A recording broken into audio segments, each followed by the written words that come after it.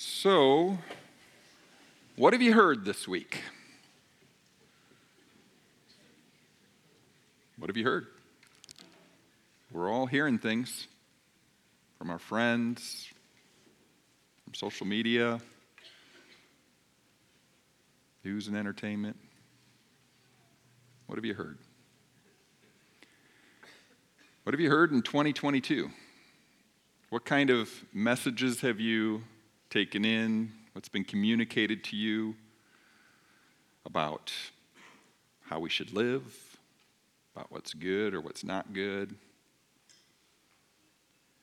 We take in so much from various sources, from the people we're with, we take in so much that a lot of times certain messages get reinforced so much that they are so normal we wouldn't even notice. We wouldn't even notice maybe what's been communicated about the best way to live in a certain area of our life that's been communicated many, many times through the stories we watch or read or take in, through the messages, through our own friendship. It gets communicated to us over and over again. We don't even notice. It just becomes normal. Now, not asking for raising of hands or anything like that, are you a Christian? Do you consider yourself a Christian? I want to remind you that what it means to be a Christian is to be like Christ. Little Christs, because they resembled Christ. That's how the term first got on. Are you a disciple of Jesus? Would you consider yourself a disciple of Jesus? Now, for me, and I think for many of us, for a period of time, we would consider ourselves a Christian, but not necessarily a disciple. A disciple sounded a little bit more like up a notch. A disciple sounded like, more like the Marines, more like they're all in, all the way. In the Bible, before the term Christian ever came about, everyone who believed was called a disciple. They were intentionally trying to become like Jesus, hear from Jesus, and become like him. That's what it meant to be a believer. Now, today, some people might consider themselves a Christian because they're not a Muslim or a Hindu or, and they're American, or because they take a certain political packaging, and Christianity seems to be part of that political packaging. They go to church occasionally. That's where they would get married or buried. So then they consider themselves a Christian, but the thought that they are trying to become like Jesus isn't really part of the equation of why they define themselves as a Christian. So that's part of the reason I ask you whether you think you're a Christian, whether you consider yourself to be a Christian. If you do, biblically, part of that would mean that you are trying to listen to Jesus and to do what he says in your life. He is Savior. That's a lot of people most sign off on that one. Save me, I want to go to heaven, I'm a Christian. But when people join the church here, we say, do you confess Jesus Christ as your Savior and Lord? The one who's in charge of your life. And so we listen to him and we try to do what he tells us to do. And he says, blessed are those who hear the word of God and obey it. Or another place, blessed are those who hear these words of mine, including the words we're about to read, and put those things into practice. They're the kind of person whose life will hold up over time. So in this series, what we're looking at is 6 areas of life, we're on number 3 this week, that Jesus talked about. And what we're trying to do is reflect a little bit what Jesus tells us about this area of life. Does it match what we typically hear from our friend groups, from where we work, from what we take in all kinds of ways? Do these things match up? So let me read today's area of life from Matthew chapter 5, verses 31 and 32. It has been said, anyone who divorces his wife must give her a certificate of divorce. But I tell you that anyone who divorces his wife except for sexual immorality makes her the victim of adultery. and anyone who marries a divorced woman commits adultery. This is the reading of God's word. Happy Mother's Day. So, I gotta tell you, this isn't like my favorite subject to take on. I have taught on this once, before at least, and it was like 10 years ago, and I remember it because here's what happened. There was a foreign exchange student, high school student, who lived with one family that attended Celebrate for the first half of the school year, and so she came to Celebrate. She was not a Christian when she came over. She became a Christian while going to Celebrate. So she would come from time to time with that family, but the second semester or the second half of the school year, she lived with a family that was not church-going. And on her last Sunday, she asked that family, would you take me to Celebrate Church? Because I'm going back overseas. I want to be at Celebrate Church. So they said, okay, and they came. And the message that day was what I just read to you. Very seeker-sensitive, very... So that family from that Sunday started coming. One person particularly got very involved for years. What she told me was that she used to go to church, but that a number of years ago, she heard a pastor preach on this passage, and it made her so mad, she said, I'm done with church. And then I came and I preached on this passage. Now, what are the odds? It's a lot of material we could be working with. Same passage that she said, see ya, church, is what she's hearing there. But there was a different angle on it, a different explanation of it. And she said, I think I'll be back next week. And then she just kept coming and got involved. Now, I feel like God is awesome.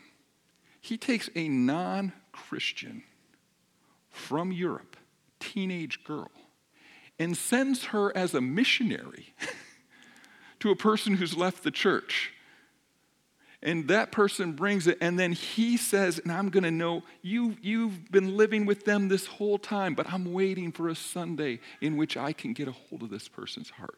That's what God does. May he use us to do things like that, unbeknownst to us all the time. But I remember, I hadn't really thought about that for a long time, but I remembered it here because I was thinking like, whatever I said that week, it must have been pretty good. I don't remember anything about it, though. It does me no good now. So we're just going to have to keep going in the same way we've been going, which is to say, okay, what was being said to this original audience? How were they understanding what Jesus said? Because the original audience was religious people. It wasn't just non-Christian people. It's religious people who believe in the Torah, the Old Testament, the Ten Commandments. They believe in that, but they have come to interpret it a different way. They have come to live it out, twist it a little bit, and Jesus says, you hear this and you're applying it this way. I'm going to tell you what it's like to be part of the kingdom of God, where what God wants to happen, happens. I want to teach you what that kind of attitude is in these different areas of life. Now, these two verses are really tricky. I mean, we're talking about now, if you married a divorced woman who commits adultery, we have lots of people who are divorced and remarried in the room. And so, where's Jesus going with this? To better understand it in this context, Jesus talks about this issue again, and it's told in a story where he's in a dialogue in Matthew chapter 19. I want to read these verses, and then, because I think I can help explain, here's what Jesus was getting at in the context back then. So, Chapter 19, verse 3, some Pharisees came to Jesus to test him. They asked, is it lawful for a man to divorce his wife for any and every reason?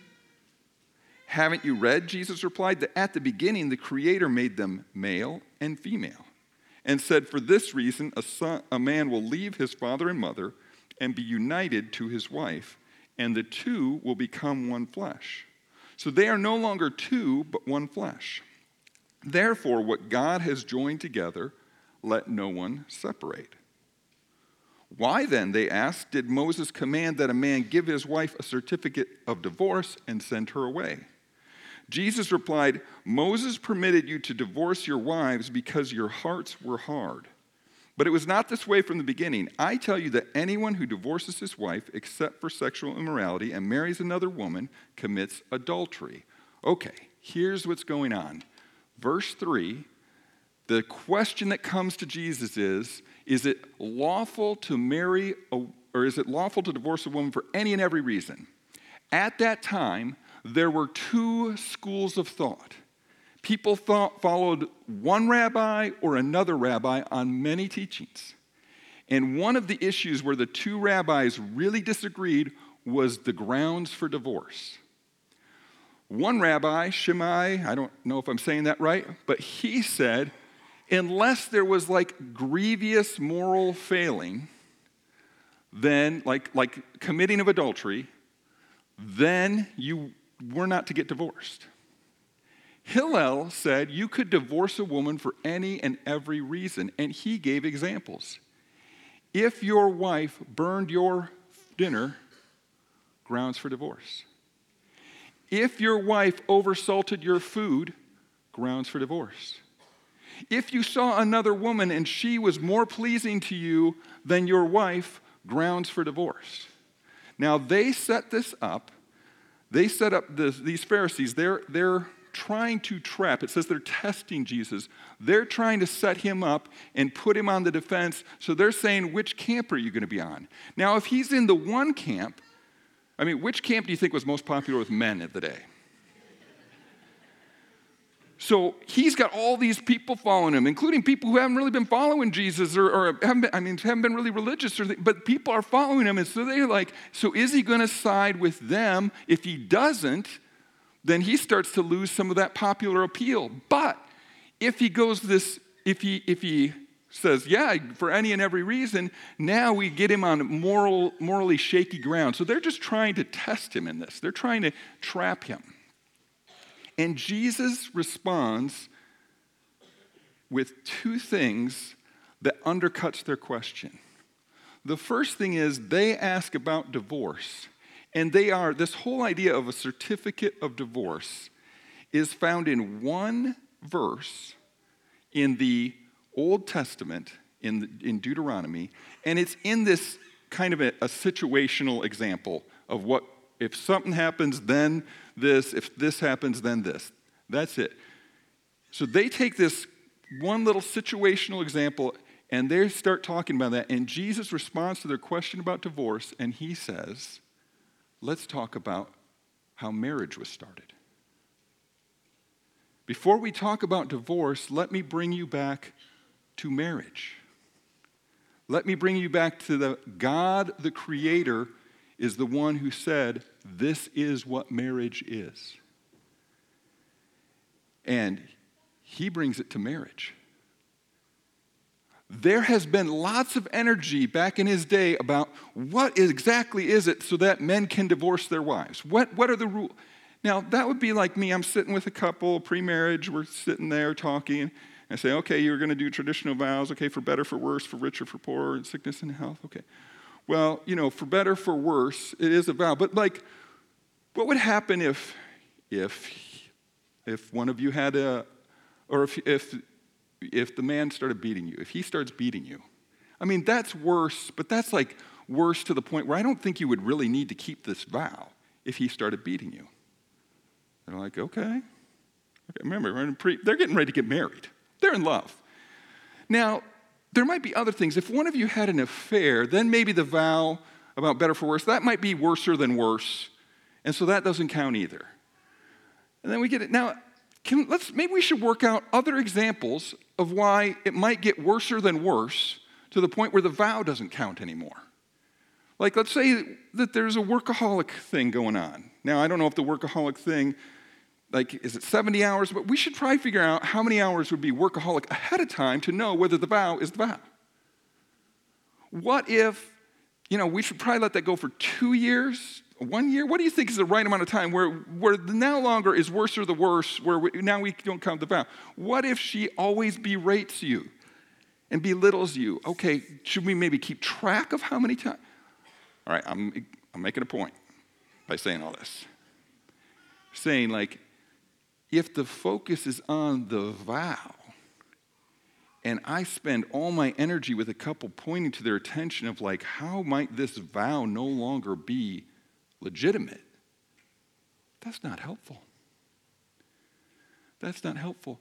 That can happen in marriage, by the way. That at a certain point, because we are broken people and we hurt each other, that now the focus starts to get on and like, at this point, one more time, I'm starting to keep track now, and now I'm focusing on grounds for divorce instead of how do we get this marriage better. And Jesus takes them back to, let's start with the fact that God said marriage is about two people becoming one for a lifetime. Being put together, the goal is that it would not be divided. So let's not put all kinds of energy into all the reasons for divorce. That's where he starts. He has flipped the tables on them. Remember, their whole point is not that they really even care about this thing. They are trying to set up Jesus. And Jesus now, instead of being caught in this like, what would be too legalistic, what would be too permissive, anything goes, he has flipped it to like, well, let's talk about marriage. Okay, they're backing up. So then they say, well, why does Moses command a man to give his wife a certificate of divorce and send her away? And just so you know, here's why a certificate of divorce is a good thing. Back then, if the man divorced the woman had a few options. If her family would take her back in, she could go live with her family. If they would. She could maybe find another man to remarry. Usually that would not put her in a good situation, but it'd be better than the third alternative, which is she could turn to prostitution. It is not like our time. It's not like she could just go get another job. She could just start fresh. She could make a new way. No. That wasn't available to women at the time. And at the time of Moses' writing, where the certificate of divorce line came up in the first place, if a woman was caught with another man, then she was stoned to death. If she was a married woman and then caught with another man, she was stoned to death. And so the certificate of divorce was a way to say, like, I can be with someone else because he's divorced me. Instead of the man saying, yeah, I divorced you, and then not making it official so he could go back, but she's left in a vulnerable place. So the whole point of the certificate of divorce was to protect a woman. But what they say is, why did Moses command a guy to give the certificate of divorce? And Jesus' response was, Moses permitted you. They use the word command, which is what can happen when we're defensive in an argument. We like ratchet it up a notch, like, all right, this isn't totally true, but it'll feel better. And you say, no, there is no command in the Bible, go divorce your wife.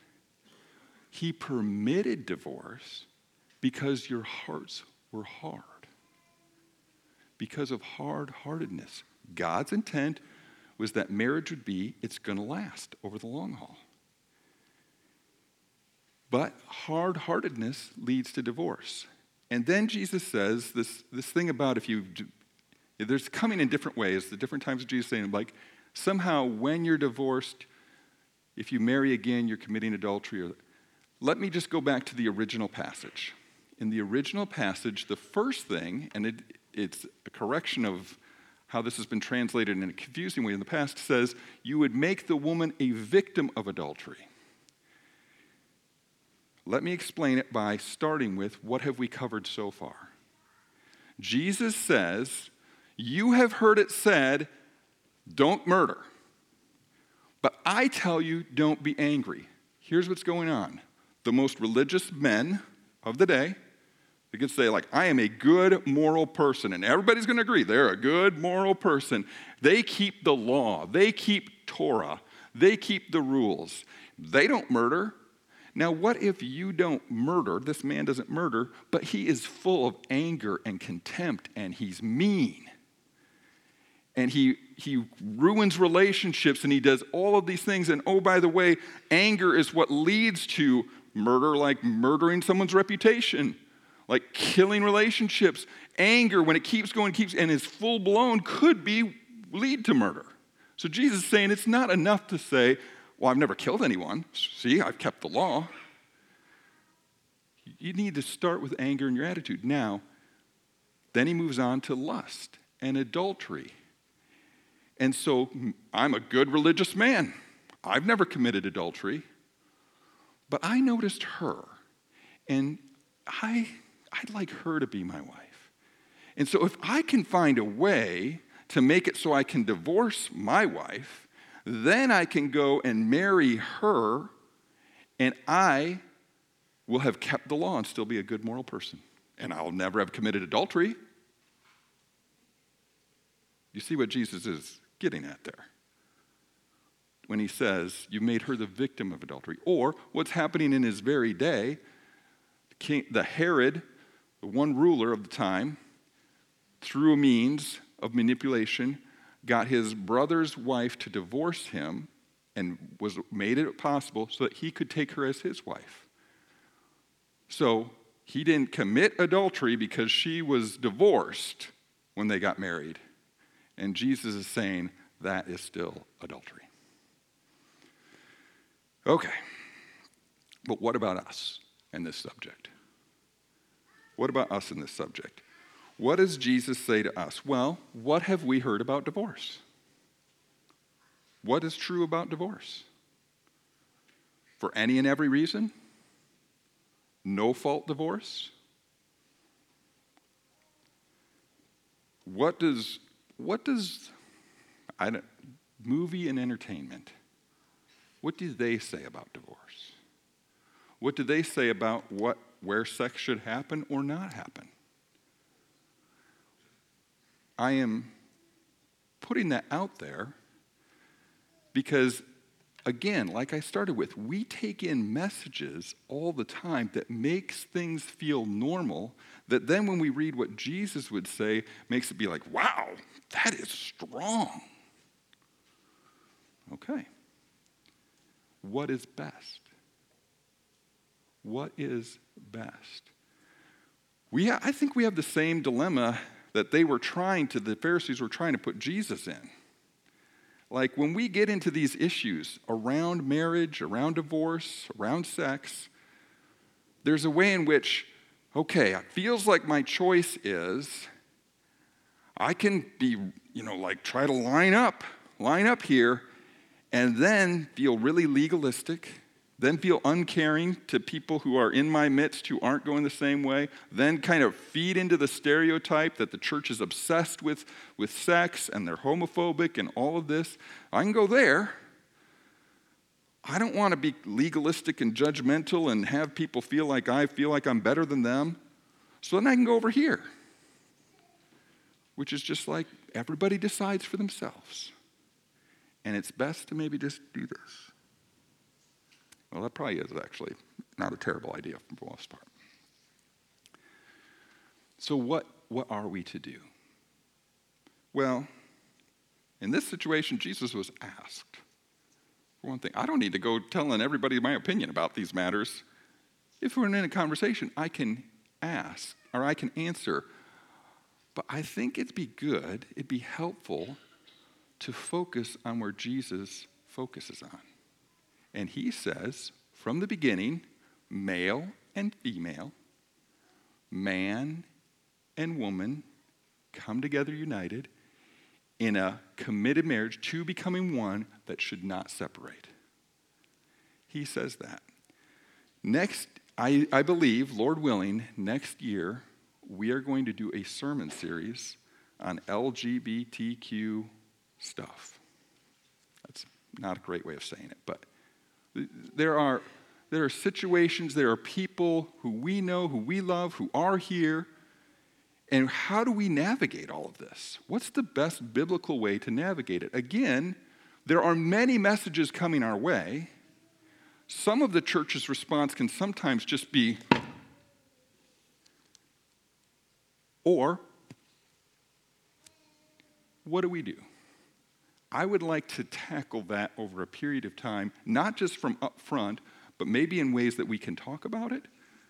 Talk about scary. Thus, next year. We'll punt till next year. But, can I just, I think I've told this story a couple times. Let me tell you again. When I was first here, a young couple came into my office. They had set up a meeting with me. Okay. Didn't know them. I guess they had been in church once. They had been at a wedding here once. They said, we have 2 questions for you. We're engaged. I said, congratulations. We're getting married. We have 2 questions for you. First question, do you marry people who are living together? I said, yes, I do. I assume if you're living together, you're sleeping together. I don't think they're ready for that response, but I mean, why is this an issue? Why are you asking me this question? I think I didn't start there, but I think I said, so do you go to church? No, we don't go to church, but we grew up, we went to church off and on. Okay, so we go to, all right, why do you want me to do your wedding? So if I understand right, you would like God's blessing on your marriage. Yeah. I said, well, here are three things I'd like you to consider. Can I talk to you about God and Jesus while we're getting ready for your marriage? We're going to meet a few times. Yeah. Can I talk about God and Jesus at your wedding in a way that's fitting to you? I'm not going to just come some preachy sermon, but in a way that's fitting to where you're at. Yeah. Then my only other thing would be, is there nothing that's overtly dishonoring to God at your ceremony? That would be something else. That would be my other, yeah, that's fine. Okay.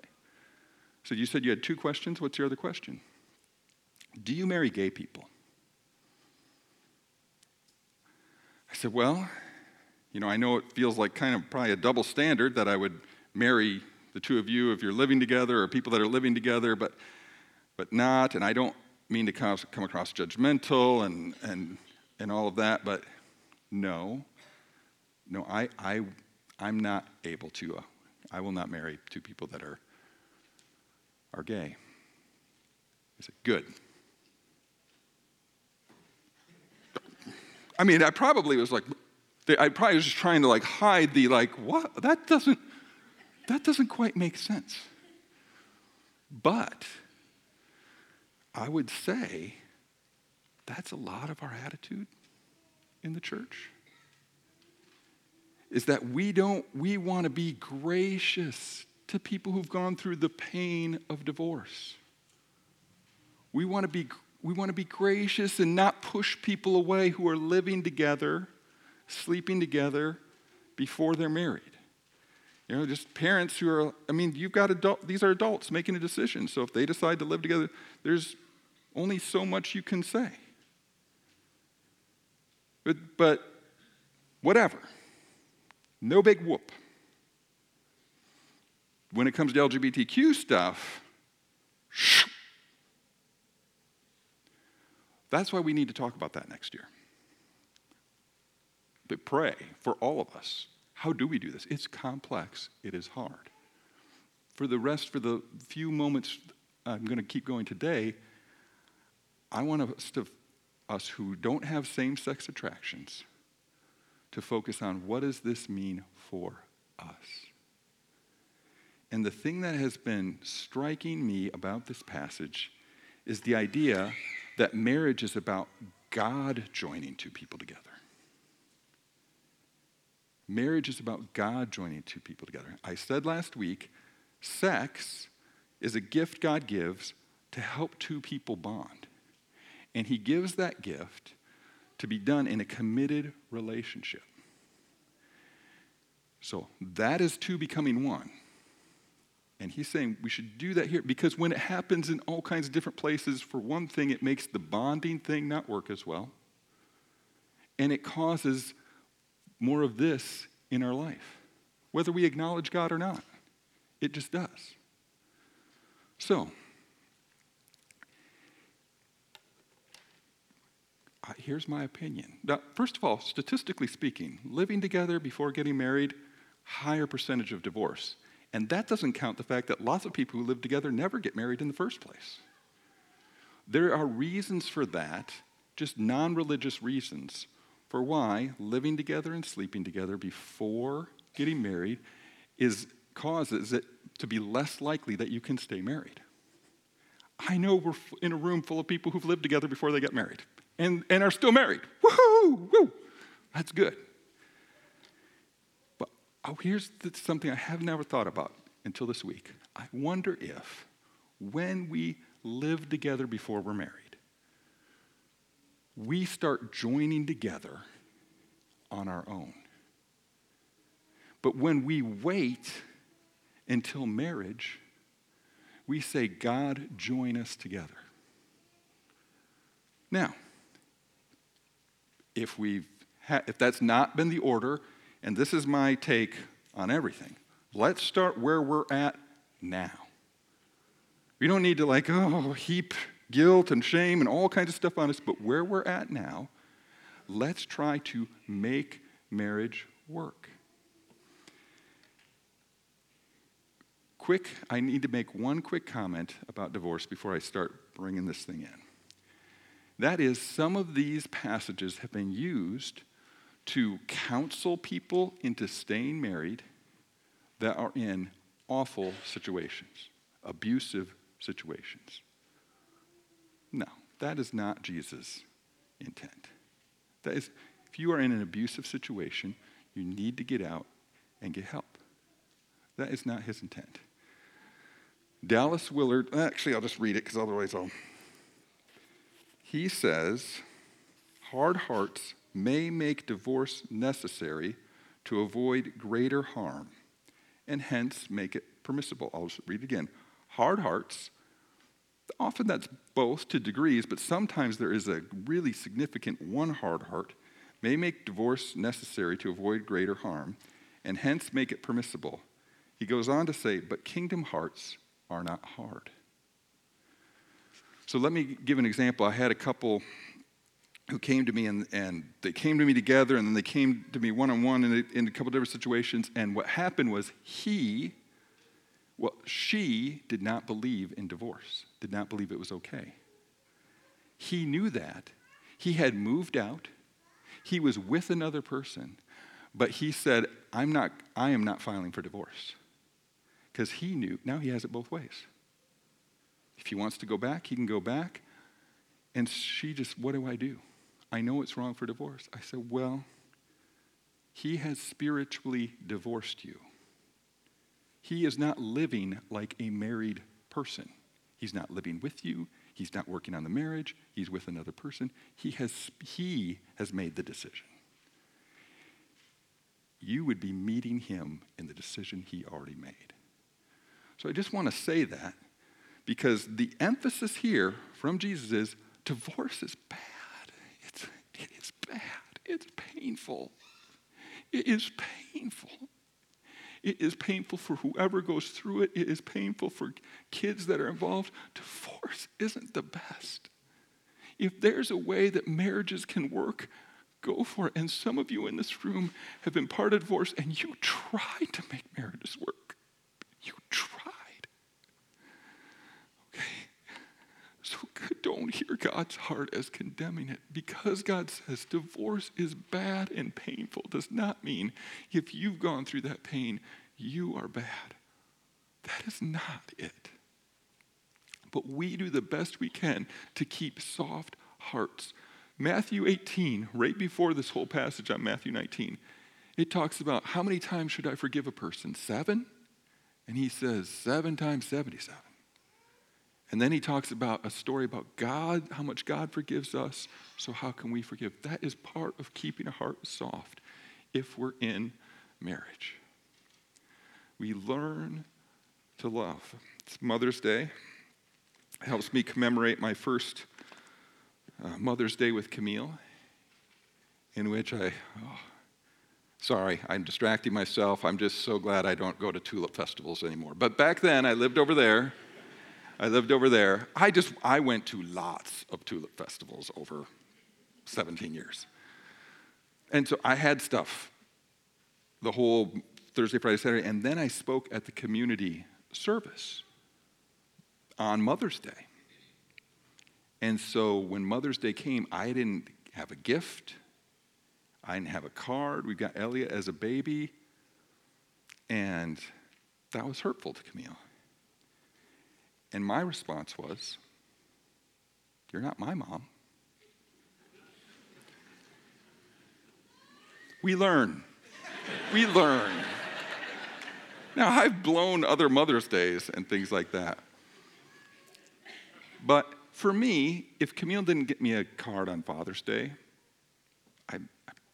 okay. It wouldn't be.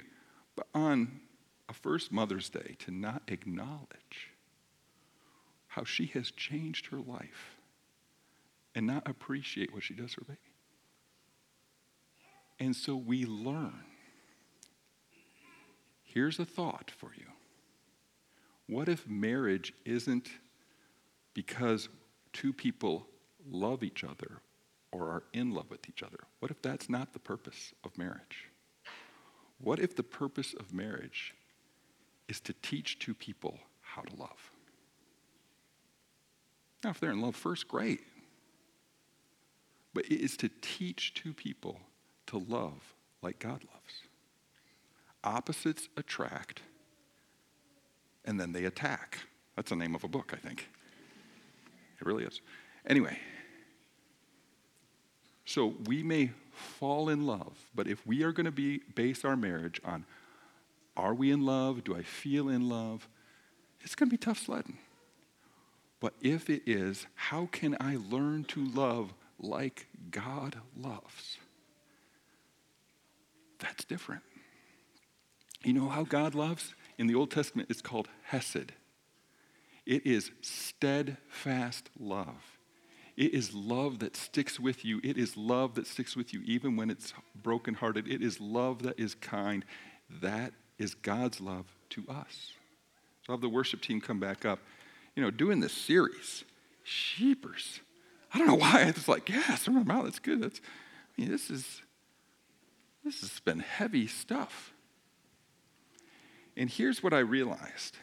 I realized that if I am to follow Jesus' way, if I live with people that follow Jesus' way, it is better.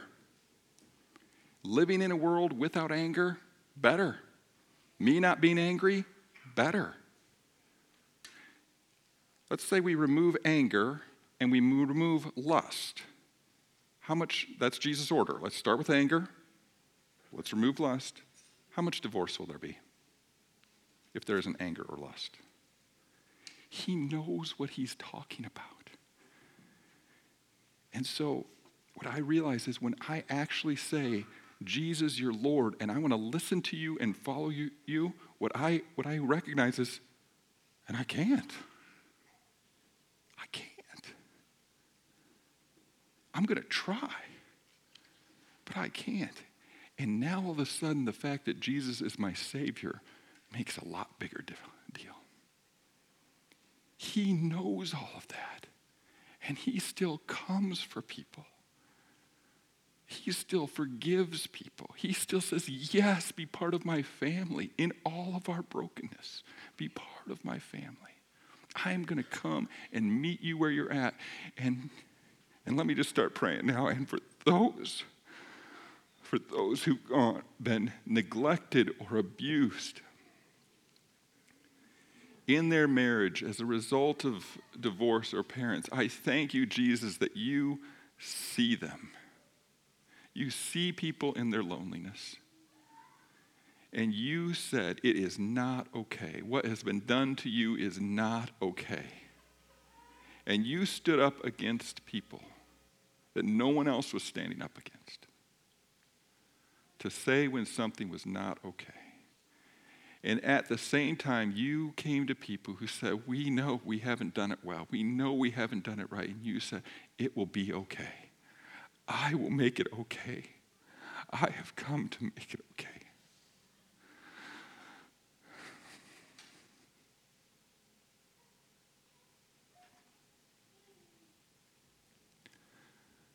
So God, soften our hearts today.